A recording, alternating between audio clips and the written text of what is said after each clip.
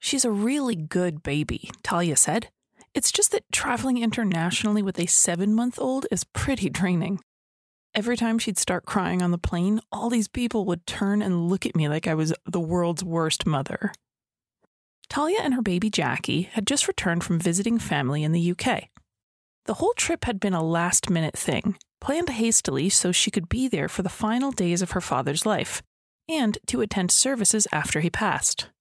Talia's husband had to stay home for work, so Talia and the baby took the overseas trip alone. It was worth it to be there, Talia said, and not just come for the funeral, but have some time with my dad while he was still alive. But she admits her nutrition, exercise, and self-care had gone completely off her radar, both on the trip and since she had been home. Even 8 days after settling back into her house with her husband, she still wasn't doing the things she wanted to be doing, like eating vegetables or taking daily walks. Talia said, "Every day I think, okay, today let's get back on track. And then dinner time rolls around and Ken's working and I pour a bowl of cornflakes for dinner. It's like I just stopped caring or something, but it bothers me, so obviously I don't not care, but I'm not doing the right things, help." No doubt, Talia had just been through one of the most stressful times in her life. International travel, death of a loved one, and trying to parent an infant solo while staying with family, that's a ton to deal with at once.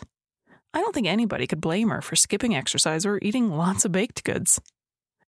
But now that she was home, Talia was annoyed at herself for not going right back to her healthy routine. I hear this sort of thing from my clients all the time. The stress has passed, why can't I just get back on track? In this episode, we'll talk about how you can manage both phases of a stressful period in your life. There's the acute, oh my god, this is so hard phase, and the recovery phase, which happens after the stressor is resolved, but you aren't yet back to baseline. This is the Breaking Up with Binge Eating podcast, where every listen moves you one step closer to complete food freedom. Hosted by me, Georgie Fear, and my co-coach, Mary Claire Brescia. Thanks for tuning in today, wherever you are. We're closing in on 60,000 total downloads, and I'm just amazed. Mary Claire and I are so grateful to all of you listeners, so thank you. On to this week's topic. As you listened to Talia's situation, you can probably relate. I bet you've had a week or a month which was so stressful, it really tested your ability to cope. Maybe it was recently. Or maybe, like me, you can recall specific years and seasons during which you lost your marbles. There was my meltdown of December 2012. That was epic.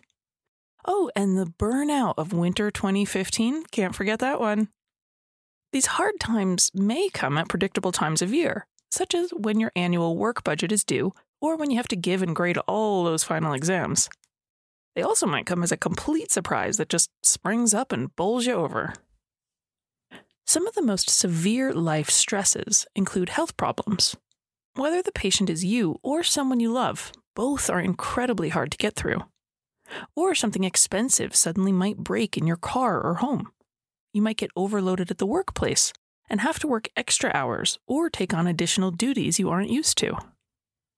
Any other type of transition can also heighten our levels of stress. Going on vacation, getting married, getting divorced, a new baby in the family, a job change, or moving where we live. As different as these situations all are, they can cause a lot of the same effects. One way I like to illustrate life stress is to think of it like sprinting on a treadmill. If you imagine being on a treadmill and running as fast as you can, you're working quite hard. Your focus shrinks down and you stop paying attention to everything else going on in the room. You aren't thinking about what happens an hour or a week from now, and you aren't thinking about the past either. You're focused on going hard and not tripping. And you're really hoping this ends soon because you know you can't keep this up forever. Stressful life events do a lot of the same things. They make us ignore a lot of people and things because we have to focus our energy on getting through whatever has come up.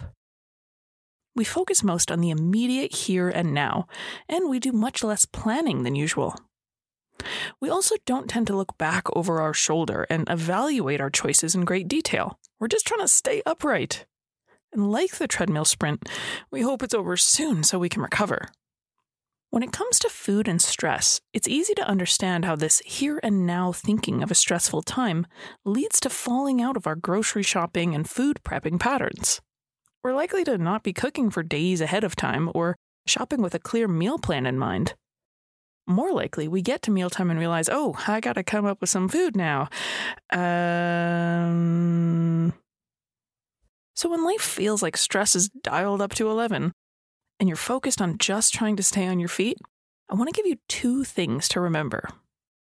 Point number 1, make healthy choices a bit easier. If you are using up lots of resources dealing with stressors or crises going on, you don't want to put yourself in situations that call for lots of willpower. This is not the week to decide you'll buy lots of Girl Scout cookies and stockpile them, quote, for the kids. Bringing less temptation into your house is extra crucial when you're in a stressed state. So don't fall into the trap of thinking that you need comfort foods and buy extra treats to keep on hand. Quite the opposite. If anything, this is the time to go enjoy your treats out of the house, where you could purchase a single serving and not have to use your willpower to resist the other 11 donuts in the dozen. Making the healthy choices the easy choices also includes using convenience foods to help you get nutritious food on the table and into your stomach at mealtimes. You might want to call and get salads delivered, even if it costs a few more dollars than making your own. You might use a grocery delivery service, meal kit, or pre-made meal service to help you out so you don't have to spend so much time doing the cooking yourself. It would also be a great time to hire some help. You could hire help for watching your kids, cleaning your house, or any other task that would be great to just take off your to-do list. It doesn't cost much money, and gaining a few kid-free hours or saving 2 hours on housework can do miracles for your mental state. Point number 2, allow yourself to be temporarily different. When stress is at an all-time high, your taste buds might be off. Your appetite on the whole can be disrupted. You might not be able to sleep, or you might want to sleep a lot more than usual. You might feel less creative at work or unmotivated to do certain tasks. These changes can worry us, making us wonder if we're stuck this way forever. Don't worry, we aren't. These changes are how our bodies cope with the stress response. There's no need to panic. Give yourself some wiggle room to just do your essentials and maybe let some of the details slide on your usual health and fitness routine. You might not feel up to taking that hard spin class, so maybe just go for a walk instead. You also might not be able to focus on getting water in, vegetables and protein, while minimizing alcohol, eating mostly whole foods, and stopping at just enough. That's a lot. So just simplify. Maybe this week it's best to try just focusing on eating 1 fruit or veggie at each meal and not drinking alcohol on weeknights. It's okay to give yourself leeway. You can always dial things back up to a more challenging level when it feels doable. That brings us to the second phase. After we get through managing the stressor, we send in that final report, we get home from the tense family visit, we finally get past that court date, we think we'll snap right back to normal. Boing! Not so fast. Remember, you just got done sprinting on a treadmill. You're probably going to need a minute to catch your breath and recover. You're probably going to stand on the side rails for a while and huff and puff. You can't just run over and jump back into swinging a kettlebell. The length of time we need to recover from a stress varies, but there is a recovery period needed, always. Removing the stressor doesn't end the stress response. Our bodies still need to get hormones back to baseline and shut down all those biological alarms that we had going off. If you felt yourself get into a mode of fight, flight, or freeze, you will come out of it, but not instantly.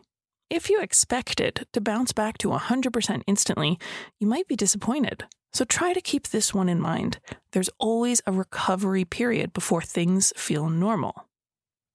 While you are recovering from a significant stressor, you may feel some of the following: emotional sensitivity, teariness, trouble sleeping, lethargy or low energy, increased or decreased appetite, or a set of taste buds which only wants sweet foods and wants nothing to do with protein or vegetables. You might get a sense of emotional exhaustion or compassion fatigue, which feels like not caring as much as you usually do about other people. Your gut reaction to somebody else's issues might feel like that's their problem, when normally you're the most kind, compassionate person in your circle of friends. Don't worry, you haven't broken your sense of empathy and you haven't transformed into a nasty person. You're just someone who needs to recover and take care of themselves for a little while. The 2 points I stressed earlier about the stressful time still apply during the recovery phase. Continue to make your healthy choices as easy as possible and allow yourself to be temporarily different. But I do want to share a third key. Point number 3 is to pay attention and notice when you are recovered enough to accept some more challenge. In other words, you probably let some things slide during the stressful sprint or during the recovery. But to keep moving towards your goals, you'll want to bring those things back. As you heard in the beginning of this episode, Talia went on a stressful trip and she got 0 exercise. But when she got home and she notices her body is recovering back to normal, it's time to reintroduce movement. It would be unfortunate if 5 years from now, Talia was still not going to the gym simply because she got out of the habit back in 2020. I hope these tools help you manage the next stressful period in your life, and I hope you remember to give yourself that recovery phase and reintroduce challenge as you recover. You can always reach out for a hand. Just email Georgie@nutritionloft.com, and I'd love to hear what you have to say. As always, I really appreciate a review of the podcast, and I will see you next week.